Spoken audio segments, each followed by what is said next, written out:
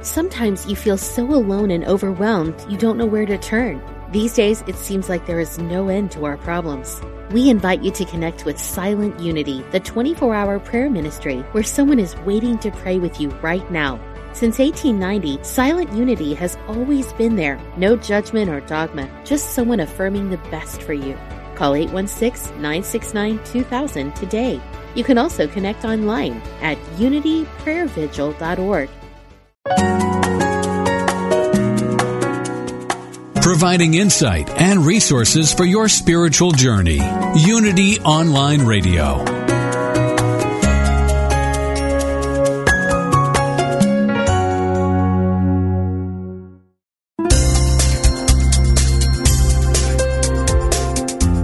Thank you for tuning in for this Unity Partner Program. Unity Online Radio partners with spiritual leaders from organizations whose mission and messages complement Unity's.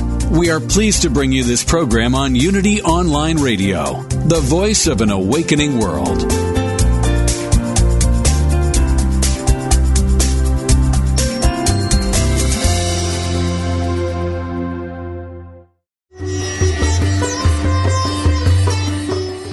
Welcome to the Yoga Hour, Living the Eternal Way, offering insights and practices for spiritually conscious living today with Reverend Ellen Grace O'Brien from the Center for Spiritual Enlightenment in San Jose, California.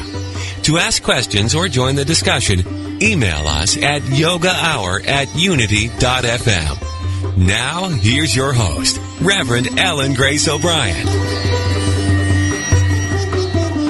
Welcome. The Yoga Hour, our time to open our hearts and our minds to the infinite. I'm Ellen Grace O'Brien, and I'll be sharing with you today some insights and practices from the spiritual tradition of yoga, the ancient science of self and God realization. Yoga is a familiar Sanskrit word these days, but not everyone understands its true meaning, which is oneness, union, or unity.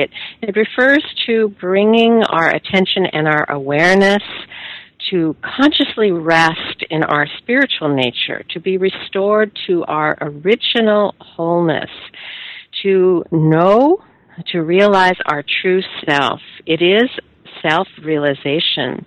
Yoga is knowing our true spiritual nature and then, of course, living in harmony with it. And for several weeks now, we have been engaged in conversations about the Bhagavad Gita. And this gives us many practical ways for living spiritual truth. And today's topic, light shining in the darkness, finding solace and enduring support in the Bhagavad Gita. And our special guest today is Ela Gandhi, the granddaughter of Mahatma Gandhi. Ela is a peace activist and was a member of Parliament in South Africa from 1994 to 2004. She served as an executive member of the Natal Organizations of Women from its inception until 1991. Her political affiliations include the Natal Indian Congress, which she served as vice president, the United Democratic Front, DESCOM Crisis Network, and Ananda Support Committee. During apartheid, Ela was banned in 1975 from political activism and subjected to house arrest for a total of 9 years. She worked underground for an end to the practice.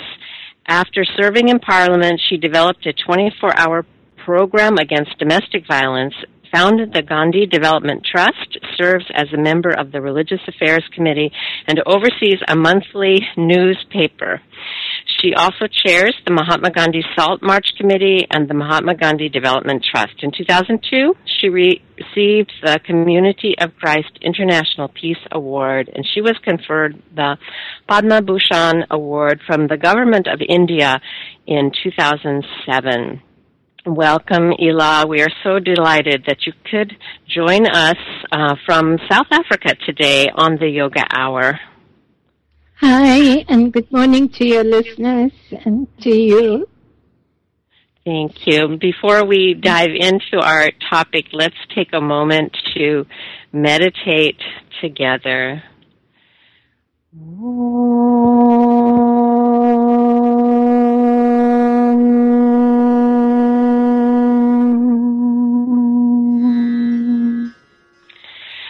Let us begin in the awareness of the presence of God, opening our hearts and our minds to divine omnipresence, affirming that one reality, called by many names, is the support and the substance of all that is.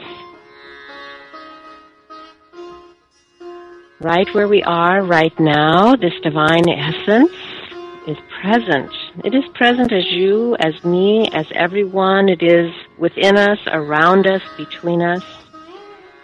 So let's take a moment to acknowledge that and to simply move our attention and our awareness from external to internal. And you might find that your breath can help you do that. Just be aware as you breathe in that you are pulling your attention and awareness within, beyond sensory involvement, beyond involvement with thought activity, to abide in yourself, the self that is the self of all, that one reality in which we live and move and have our being.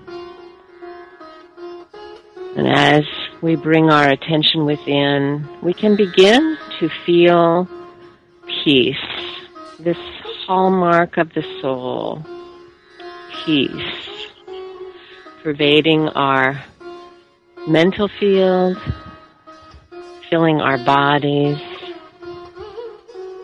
We become aware with our awareness expanded. We become aware of what we are as the witness that is beyond words and thoughts, beyond all change and phenomena, pure existence being. As we touch this inner peace this morning, let us remember to let this peace overflow as a blessing for all beings everywhere.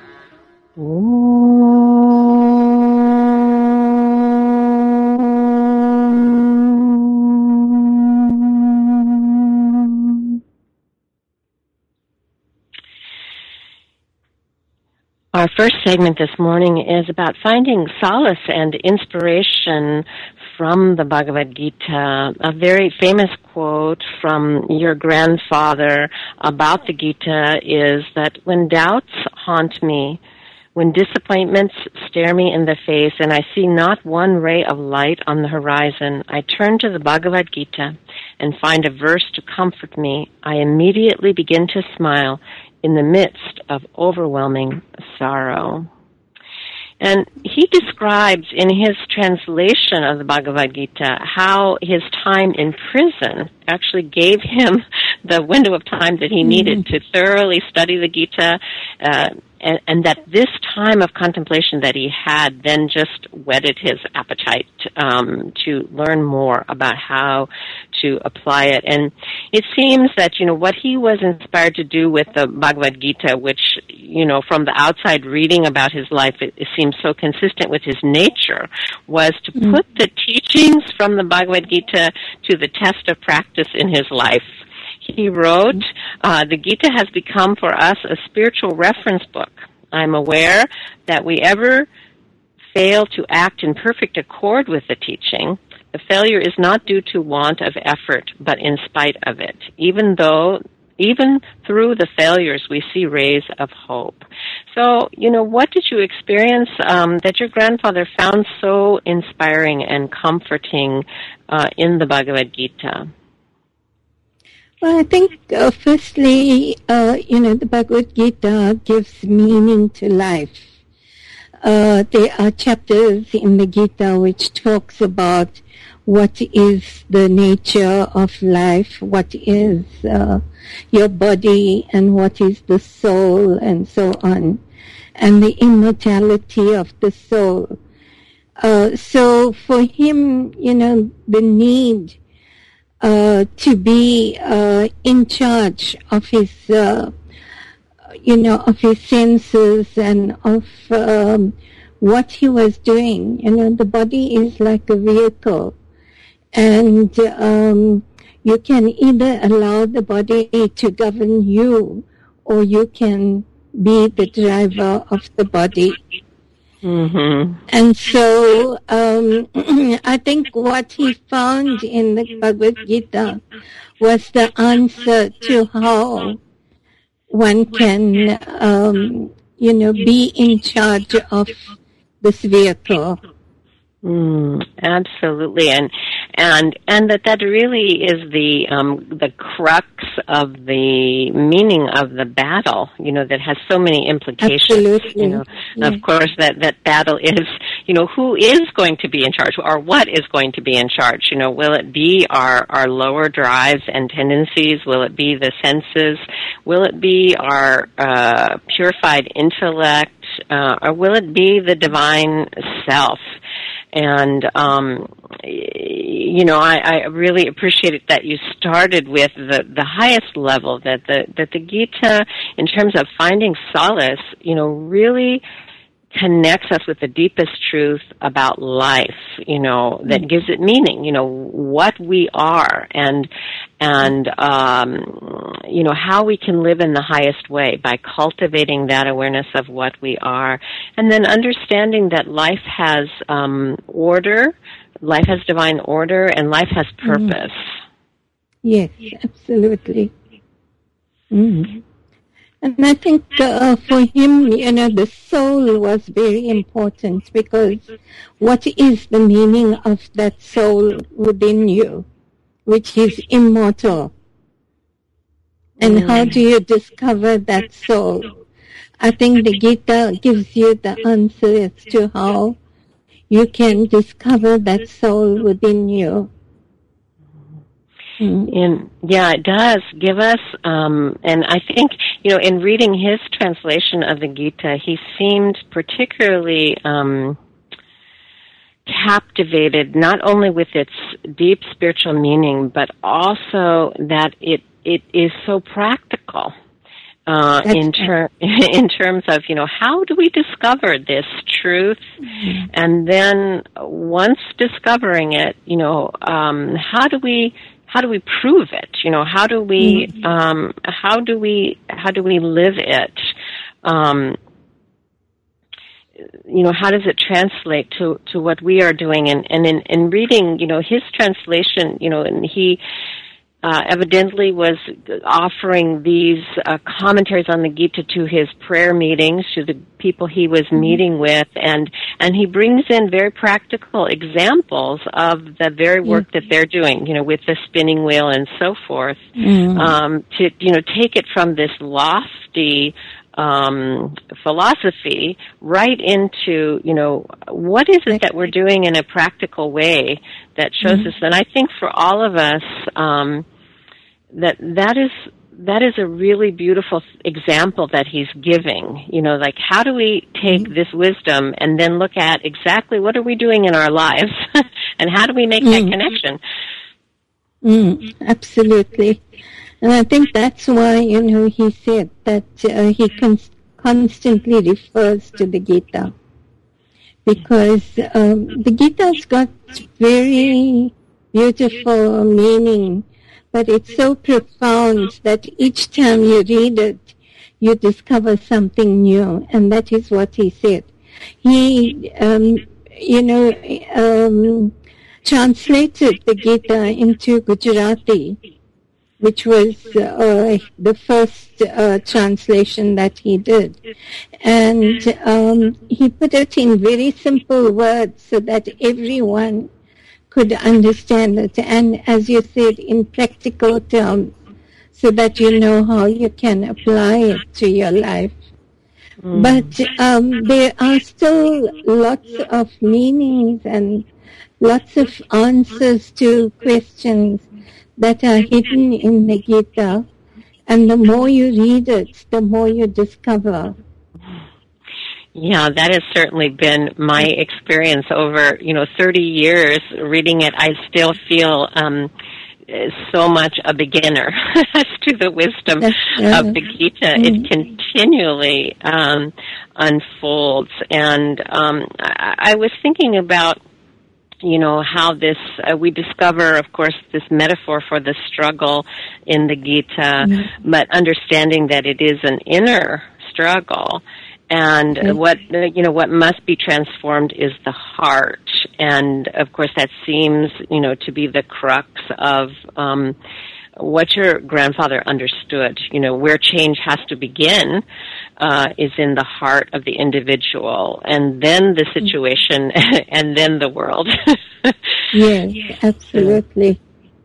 And, you have, of course, also worked tirelessly, your life for peace through nonviolence. And, are there particular principles from the Gita that have sustained and supported you in the times of struggle that you have faced? Yeah, particularly chapter 2 of the Gita, where he talks about the doctrine, and what makes a good person. What are those attributes, those values that you have to inculcate in order to be a good person? Mm-hmm. That is what Krishna tries to explain in chapter 2. And growing up in our home, we used to recite that daily. And so it made us, realize the truth of the Gita.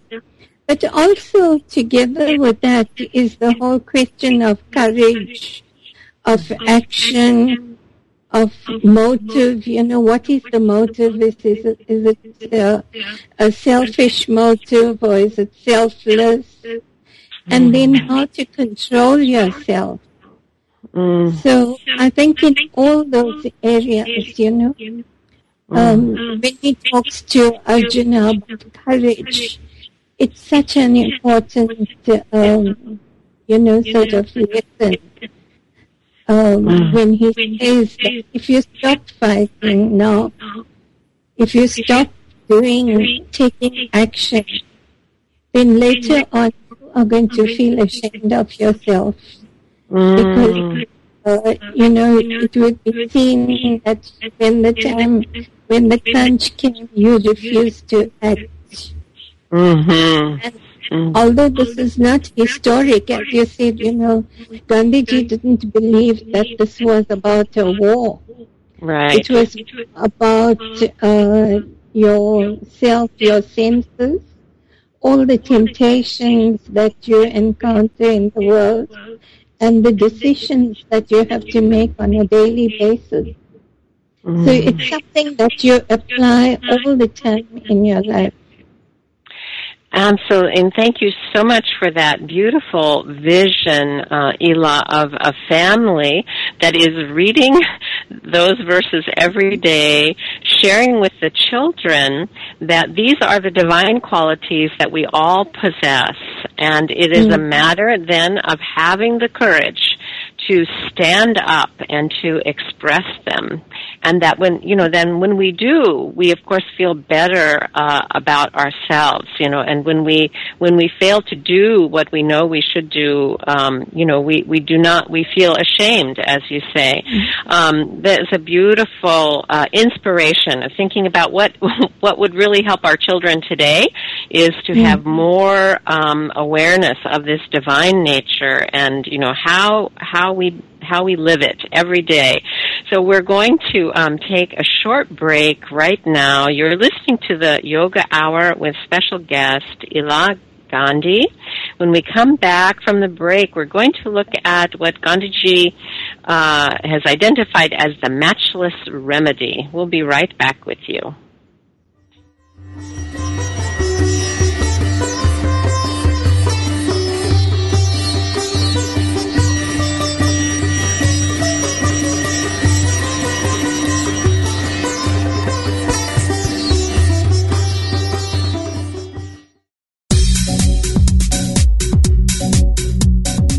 You are listening to Unity Online Radio, the voice of an awakening world. To support this ministry, go to www.unity.fm and click on Donate Now. Your contribution helps us broadcast messages of love and inspiration throughout the world.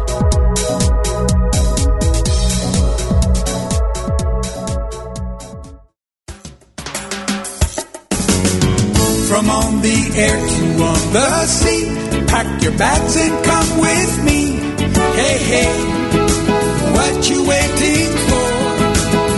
An early winter rendezvous with all the things you love to do. Hey, hey, treat yourself to more. A little more summer, a little more sun, a little less work and a lot more fun. A little more beach, a little more sand, a little less stress and a lot more tan. Join your favorite Unity Online radio hosts for Cruise in the Caribbean, November 10th to 17th, 2012. On this fun-filled Caribbean adventure, enjoy sunshine, exceptional dining, and island excursions. Feed your spirit with music, message, and meditation, plus one-on-one time with some of your favorite hosts. That's Cruise in the Caribbean, November 10th to 17th, 2012. To learn more, go to unity.fm/cruise. A little more sunset, a little more sea, a little less do, and a lot more be. Hey, hey. Hey, hey. There is peace.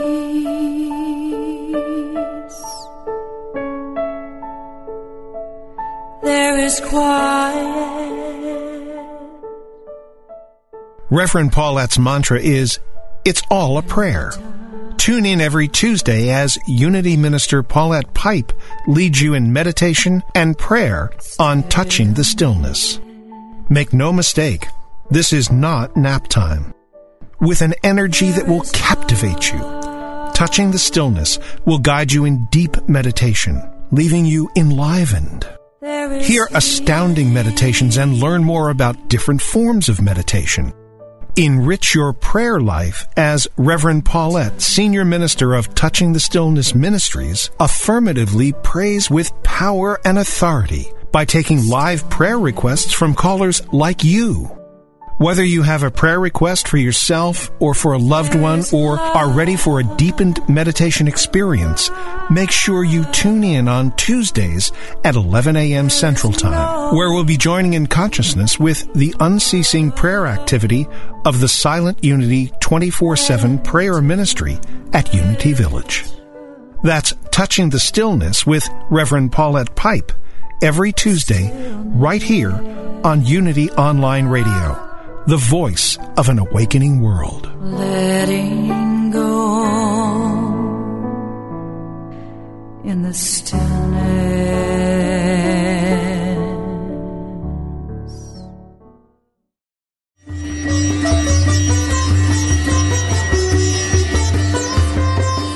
You're listening to the Yoga Hour, Living the Eternal Way with Reverend Ellen Grace O'Brien. We now return to the Yoga Hour. Welcome back to the Yoga Hour. I'm Ellen Grace O'Brien, and I'm joined today by Ela Gandhi, and we're having a conversation about the wisdom found in the Bhagavad Gita. And in this segment, we're going to take a look at what her grandfather, Gandhiji, identified as the matchless remedy. Gandhiji describes the key given in the Gita to living a self-realized life as renunciation of the fruits of our actions. And because he was such an exceptional person, that many look at the example of his life, and although they're very inspired by it, they think, oh, I could never do that. I could never be a Gandhi. He was, when I look at it, I see that he was interested in living spiritual principle to its fullest extent, to be able to test out its viability, to see how it works, to put it to the test. And it seems to me that, you know, if we look at his life, his personal life and his life, his work in the world, and we exclaim, well, I could never do that, then I think we're looking at it in the wrong way. We're looking in the wrong place. If, however, we look at the results that came from his willingness to put principles into practice, it would be clear, and it is clear when I look, that those same principles will work for anyone. Gandhiji notes that renunciation is the central sun round which devotion, knowledge, and the rest revolve like planets.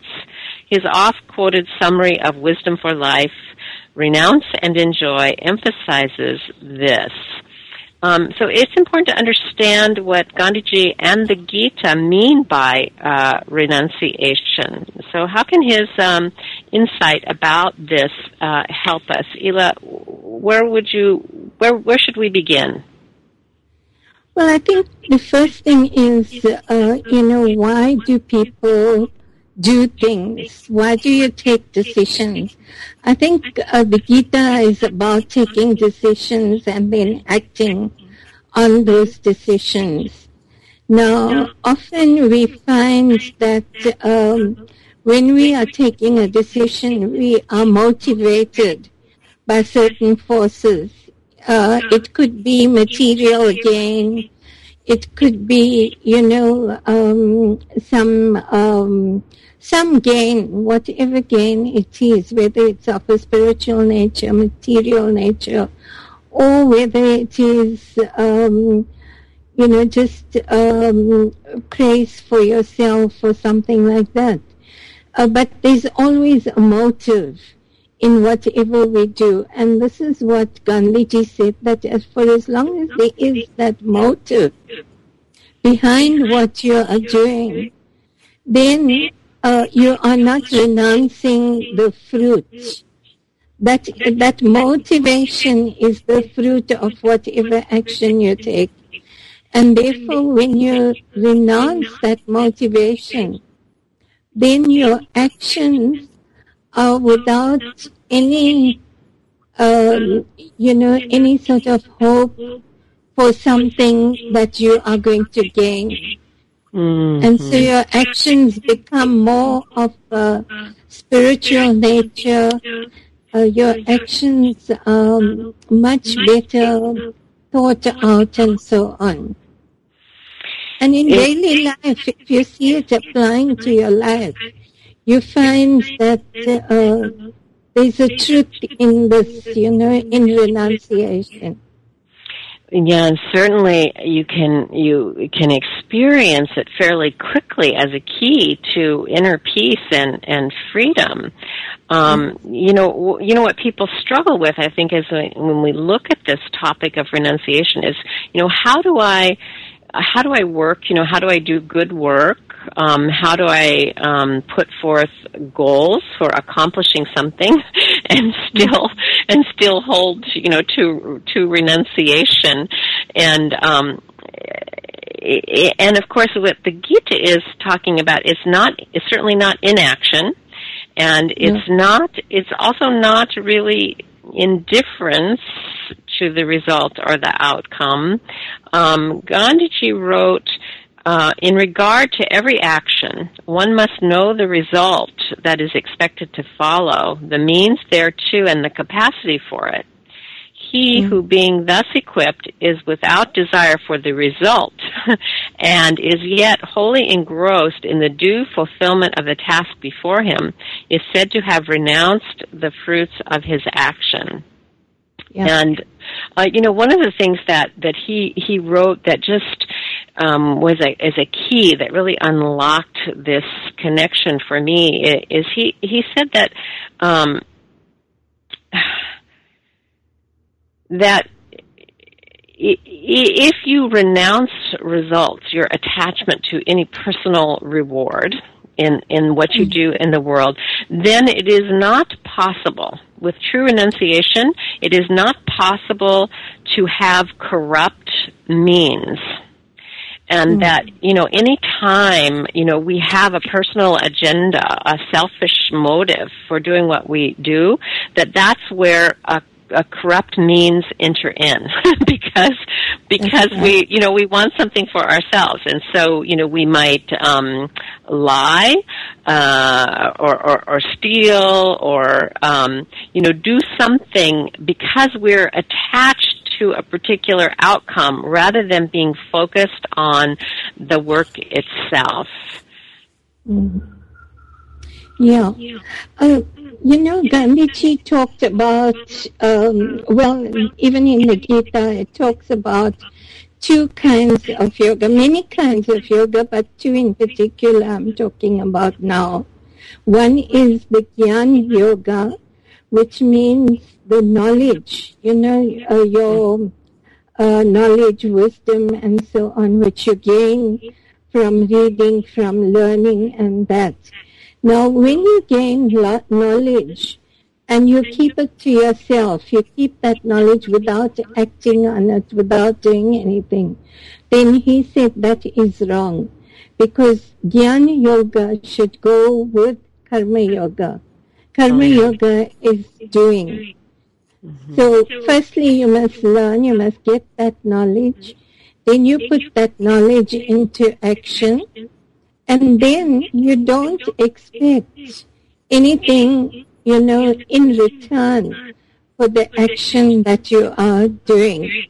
It says in the Gita that to die performing duty is no ill. And it's important to do. Not doing is not right. Mm-hmm. And so the emphasis is on doing, but doing it without expecting anything in return. And that is the highest form of action. Yeah, action that is informed by wisdom, and of course the Gita opens with that very crisis. Arjuna doesn't want to act, and yet, it seems as a little paradoxical that Lord Krishna would advise him to fight, and yet, of course, it is the inner battle.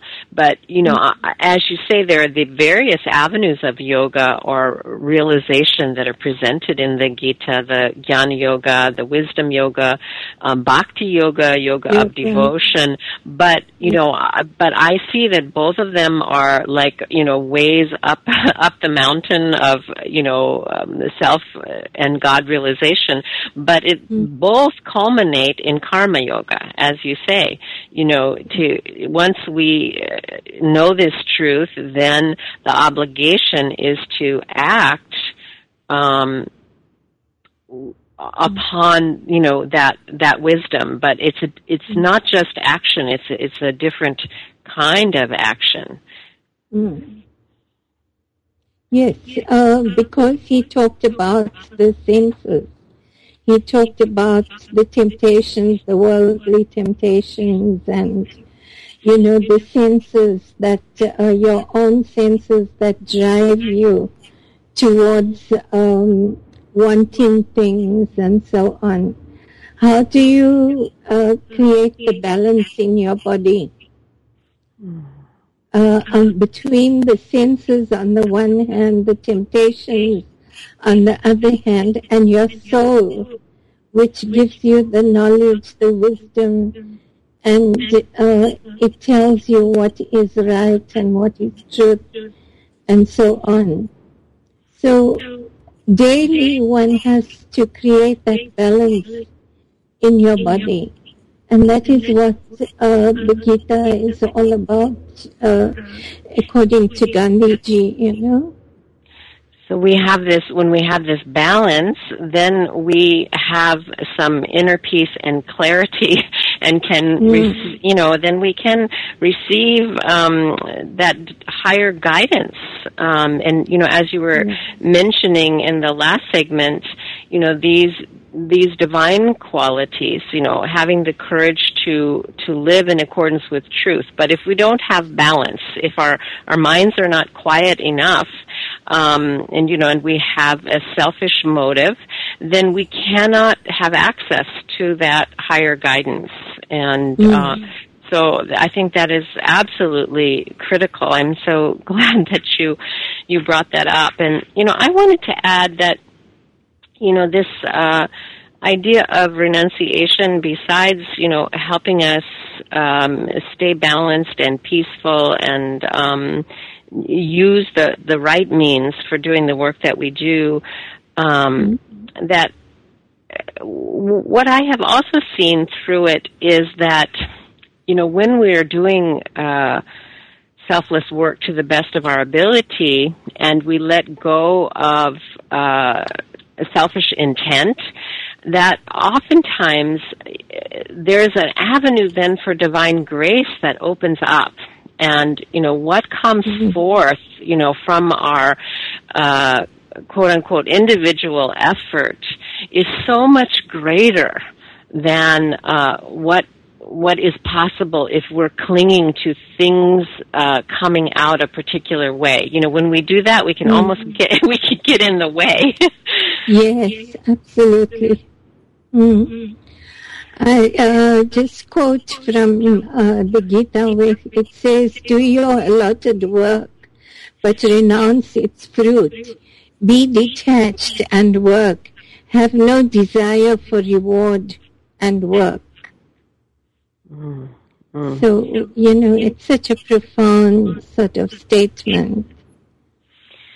Well, and it's very freeing, isn't it? I mean, I think just a little bit of practice, we can see that, what disturbs our peace is, when we have desires that are not fulfilled, if we're attached to the results, it can be very crushing. As opposed to the freedom that comes from just doing the work. And certainly, Ela, there in South Africa, in the years and years and years that you were working during apartheid, you must have had to apply this often. Yes, absolutely. You come across so many situations where anger can overtake you. But these are the emotions that the Gita helps you to control. And you sort of then are able to see things in a reasonable way and begin to understand and find a solution for every problem that you encounter. So even when you are imprisoned or you are under house arrest, as I was, it's this knowledge and this thoughts that helps you to keep the balance. Not to get angry, not to become frustrated, not to vent those feelings in other ways, Well, and there's some beautiful passages in the Gita that describe what happens if we allow anger to take over. Then, the mind becomes clouded. We cannot make clear decisions, and our peace and our happiness are removed. And so it really identifies, exactly what you're talking about, the importance of understanding how to deal with anger. And of course it helps us by telling us where it stems from. And it tells us right out that this anger stems from frustrated desire. From wanting a particular outcome and, wanting it now. And I think, that is, it's challenging for all of us every day, but especially, working in the kinds of situations you were working in, it seems necessary to have this kind of philosophy so that the means of the work don't get corrupted. That the hearts don't get corrupted. And we're going to take a break now, and when we get back, we'll talk more about the heart, more about faith and devotion that we find in the Bhagavad Gita. I'm Ellen Grace O'Brien, and you're listening to the Yoga Hour with special guest today, Ela Gandhi. We welcome your comments, and you can contact us at yogahour@unity.fm. We'll be right back with you.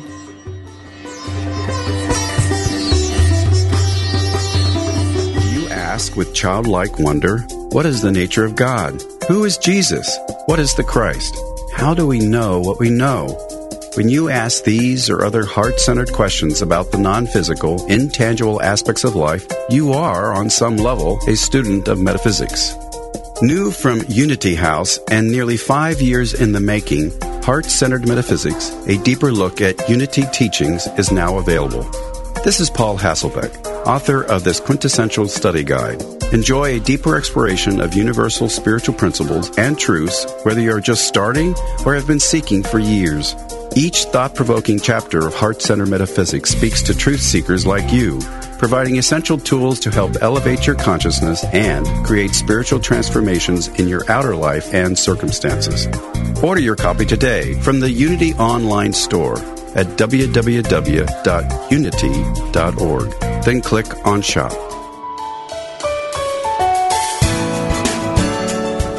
What would a human life, based on the principles of an evolutionary spirituality, look like?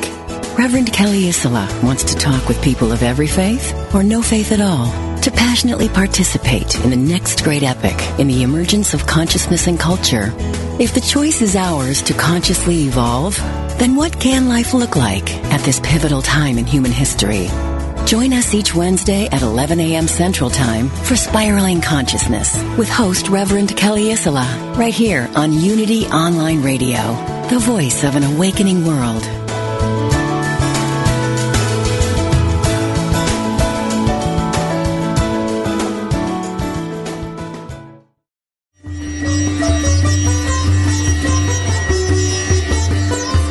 You're listening to the Yoga Hour, Living the Eternal Way with Reverend Ellen Grace O'Brien. If you have a question, please submit it via email at yogahour@unity.fm, and we will respond. Now, back to the Yoga Hour. Welcome back to the Yoga Hour. I'm Ellen Grace O'Brien, and my guest today is Ela Gandhi. And we've been talking about the wisdom, practical wisdom for living that is found in the Bhagavad Gita. In this last segment, we're going to look at how the wisdom of the Gita speaks to the heart. Gandhiji wrote, "The Gita has sung the praises of knowledge, but is beyond the mere intellect. It is essentially addressed to the heart and capable of being understood by the heart. Therefore, the Gita is not for those who have no faith." And so I thought we would talk a little bit about, what it is to have faith and how that can help us to receive the teachings available through the Gita. I thought I would read one other thing from your grandfather. Favorite book that I have is the Mohan Mala, the Gandhian Rosary, and in the very opening passages of that, he has written, "There is an indefinable, mysterious power that pervades everything. I feel it, though I do not see it. It is this unseen power which makes itself felt and yet defies all proof because it is so unlike all that I perceive through my senses. It transcends the senses, but it is possible to reason out the existence of God to a limited extent." And then he says, "I do dimly perceive that whilst everything around me is ever changing, ever dying, there is, underlying all that change, a living power that is changeless, that holds all together, that creates, dissolves, and recreates. That informing power or spirit is God. And since nothing else I see merely through the senses can or will persist, He alone is." So that's a pretty powerful statement of faith. Absolutely, yeah. So basically, I think, what he's talking about is that without that faith, you can't really, scientifically explain something.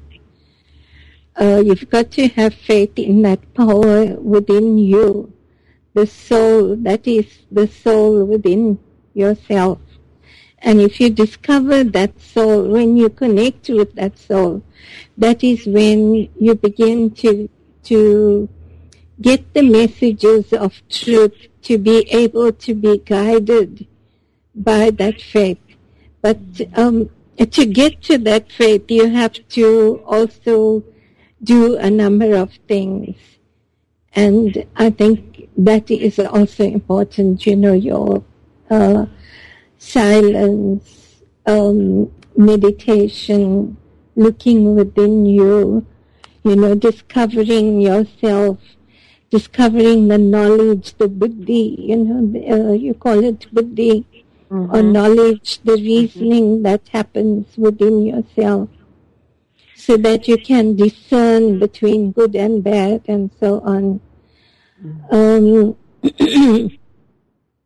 you can begin to, see the light. On the one hand, you are able to act, and you are able to restrain yourself when it's necessary to restrain your, whatever senses and so on. Yeah, it is that the faith gives us, it opens us, as you're describing, to that which is beyond the limited self. And, faith is the avenue, the way that we open ourselves to that. And as you say, then opens us to messages of truth, to being able to discern, to having our, intuition awaken to the degree that we perceive, this higher order of things, and can be then inspired to act in that way. And I think that, faith also gives us courage, faith in that which is beyond the individual self. We started in the opening segment talking about how courage is necessary to make these higher choices. When we have inspiration, truth is revealed to us, and right action, comes through our conscience.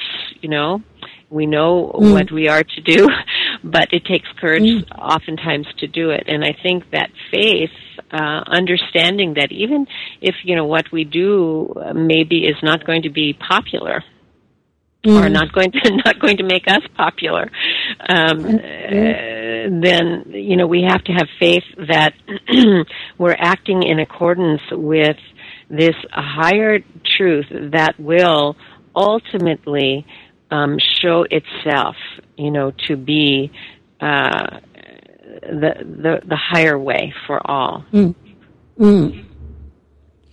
Yes, there's a beautiful passage, that he's written about who is the devotee, and he says, he is the devotee who is jealous of none, who is a fount of mercy, who is without egotism, who is selfless, who treats alike cold and heat, happiness and misery, who is ever forgiving, who is always contented, whose resolutions are firm, who has dedicated mind and soul to God, and who causes no dread, who is not afraid of others, who is free from exaltation, sorrow, and fear, who is pure, who is versed in action, and yet remains unaffected by it. And it goes on, but all this can only be achieved through devotion and, through silence, solitude, and disciplined reason. And this is really devotion to God, or we could say devotion to truth. That's such a beautiful passage that you read, Ela. Thank you for that. And it, and Gandhiji said that this devotion required by the Gita is no soft-hearted effusiveness, and certainly not blind faith. And that the devotion of the Gita has the least to do with externals. Instead, this devotion is about the development of the inner life to be consistent with truth. We thus see that to be a real devotee is to realize oneself. Self-realization is not something apart. So in this description that you have just given, this devotion is really devoting oneself to this spiritual life in such a way that the divine qualities can ever be revealed. And of course, your grandfather left us such a beautiful legacy by being willing to reveal his spiritual life and his attempts and his failures. Mm-hmm. That was also, it's very helpful, when you see, I was just reading last night in a passage in his translation where he's talking about, this is the teaching where Lord Krishna says, whatever the best person does is also done by other people. What example is set, the world follows. And following that verse, Gandhiji makes a confession that, he had planned this celebration on the birthday of Lord Rama, and that there at the ashram they were having prayers and fasting and reading of the Ramayana and so on. But that, he ended up having a conflict that day, that he had a meeting that someone called him to, and so that while those in the ashram, were going to be in prayer, he was going to be fixing lunch and being in this meeting. And he writes, all this is wrong. If I had become totally absorbed with all these activities in the ashram and made it a rule to join in every celebration as I unfailingly attend prayers at 4 a.m, I would have told Motiladji that today I would be able to free myself only for half the day. But I do not yet have such firmness of mind, and therefore cannot act in that manner. And so, he says, I often feel that as your leader, I should set an example in every manner, but I cannot do so unless there's complete harmony between my thought, speech, and action. And then he advises them to go on with the program and to please bear with his deficiency and to not follow that weakness of his after he's gone. So, that is so beautiful and inspiring, because, of course, this is a process, as we learn, how to, and my guru always says that Dharma is doing what we know we should do.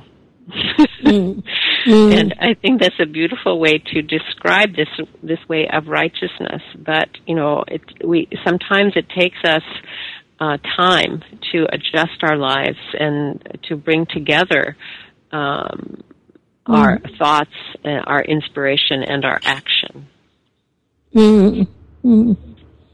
And I think, what the Gita is talking about is what we all are seeking, the purpose of our life. What is the purpose of our life,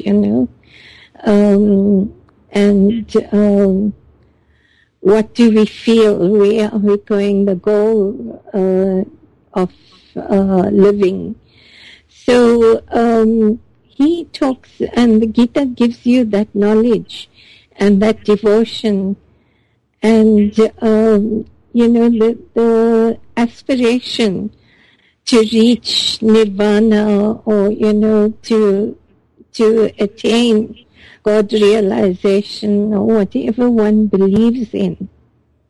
And what Gandhiji says is that the knowledge and the devotion is not sufficient. One has to also renounce the fruit of action and be able to act on the knowledge and the devotion that you have.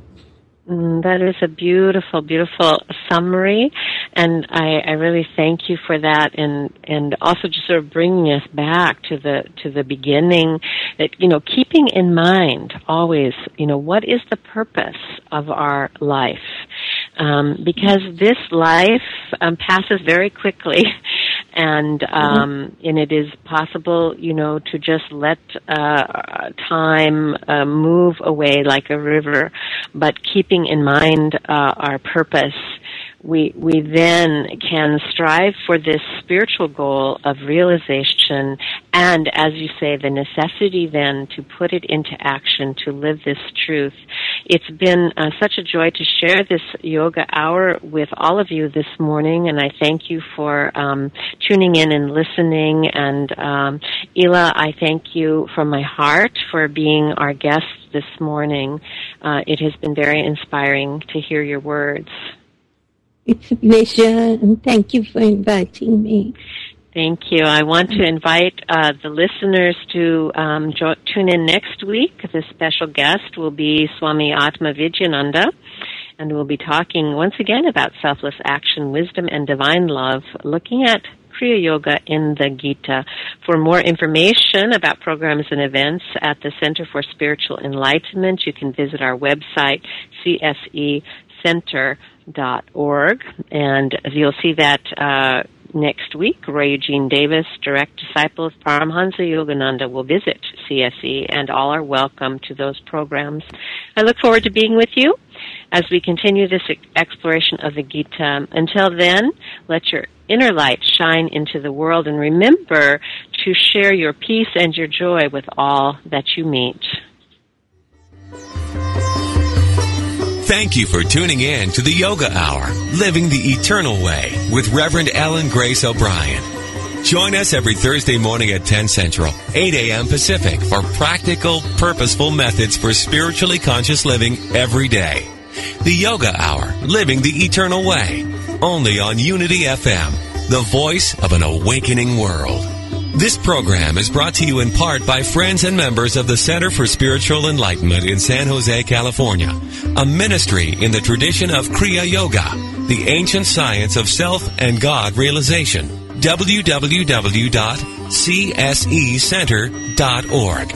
Request free literature by writing info@csecenter.org.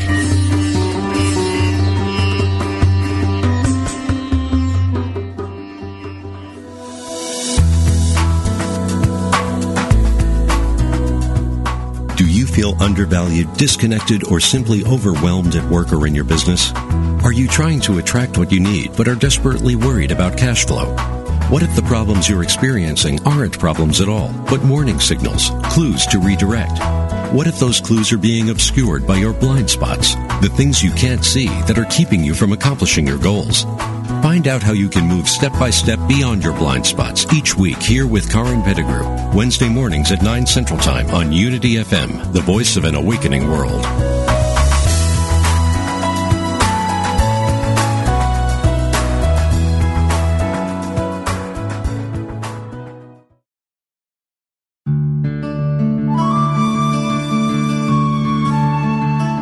In quiet moments of prayer, let go of any concern. Anchor your trust deep in the realization that with God all things are possible. Never doubt it for a single moment. This meditative moment is brought to you by Unity.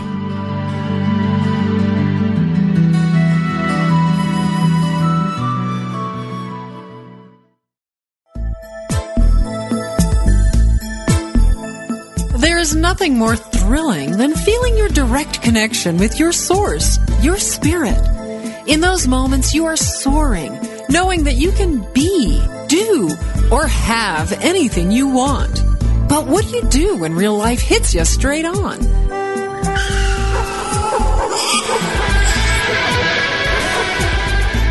Let's get real. This is practical spirituality for a busy, bustling world. Join us every Friday at noon Central Time for Everyday Attraction, where the law of attraction gets real, where we explore leading-edge principles and break down the law of attraction so it works for you every day. When you are off the mountaintop, join us for this delicious exploration of attraction principles with your host, Ray Zander.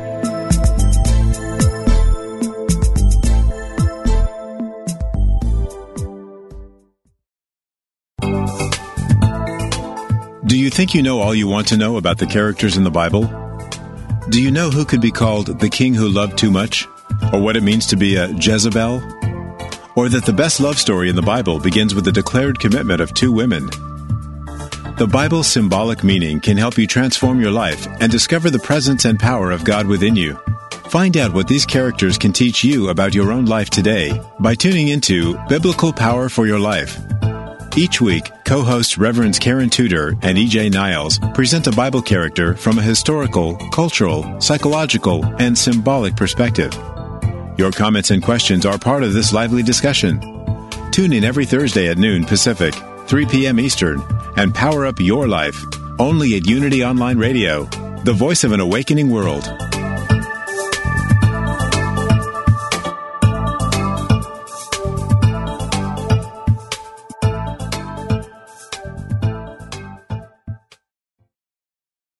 Sometimes you feel so alone and overwhelmed you don't know where to turn. These days, it seems like there is no end to our problems. We invite you to connect with Silent Unity, the 24-hour prayer ministry, where someone is waiting to pray with you right now. Since 1890, Silent Unity has always been there. No judgment or dogma, just someone affirming the best for you. Call 816-969-2000 today. You can also connect online at unityprayervigil.org.